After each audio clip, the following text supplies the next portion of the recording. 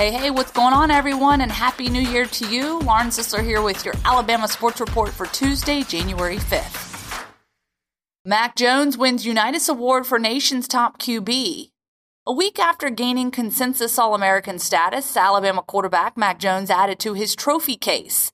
The senior from Jacksonville was announced on Monday as the winner of the Johnny Unitas Golden Arm Award. He becomes the third Crimson Tide passer to win the honor, joining Jay Barker in 1994 and A.J. McCarron in 2013. The award is named after the former Louisville and Baltimore Colts star Johnny Unitas and honors the nation's best upperclassman quarterback. Alabama offensive line wins Joe Moore Award. Alabama's offensive line was announced Monday as the winner of the 2020 Joe Moore Award. The award is given by the Foundation for Teamwork to the nation's best offensive line. Notre Dame and Texas A&M's lines were the other finalists. It is named for Joe Moore, the longtime Notre Dame, Temple, and Pittsburgh offensive line coach who died in 2003. It is the second time Alabama's offensive line, coached by Kyle Flood, has been honored with the award. It was the inaugural recipient in 2015 and now is the first school to win it twice. The latest on Justin Fields' injury a week before Alabama-Ohio State college football playoff title game.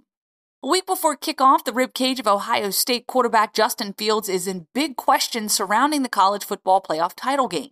The Buckeye took a big shot to the ribs from Clemson's James Skalski, but only briefly left the 49-28 win over the Tigers in the Sugar Bowl semifinal. He was clearly in pain the rest of the game. Ohio State coach Ryan Day received several questions about his quarterback status in a Monday press conference entering the title game with Alabama. I definitely expect him to play, but we don't get into specifics on injuries, Day said. We give our availability report at the end of the week, and that's always been our policy.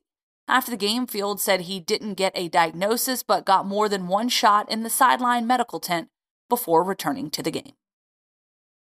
Entire 2021 NCAA basketball tournament to take place in Indiana. The entire 2021 NCAA tournament will take place in the state of Indiana. It was announced Monday. 4 different sites in Indianapolis, in addition to one each in West Lafayette and Bloomington, will host games. Selection Sunday remains on March 14th, with the Final Four set for April 3rd and April 5th at Lucas Oil Stadium in Indianapolis. The NCAA is keeping the tournament sites within the same state in order to lessen the spread of COVID-19. CBS, TBS, TNT, and True TV will once again televise this year's tournament. That's a wrap on your Alabama Sports Report. I'm Lauren Sisler. Thanks for listening.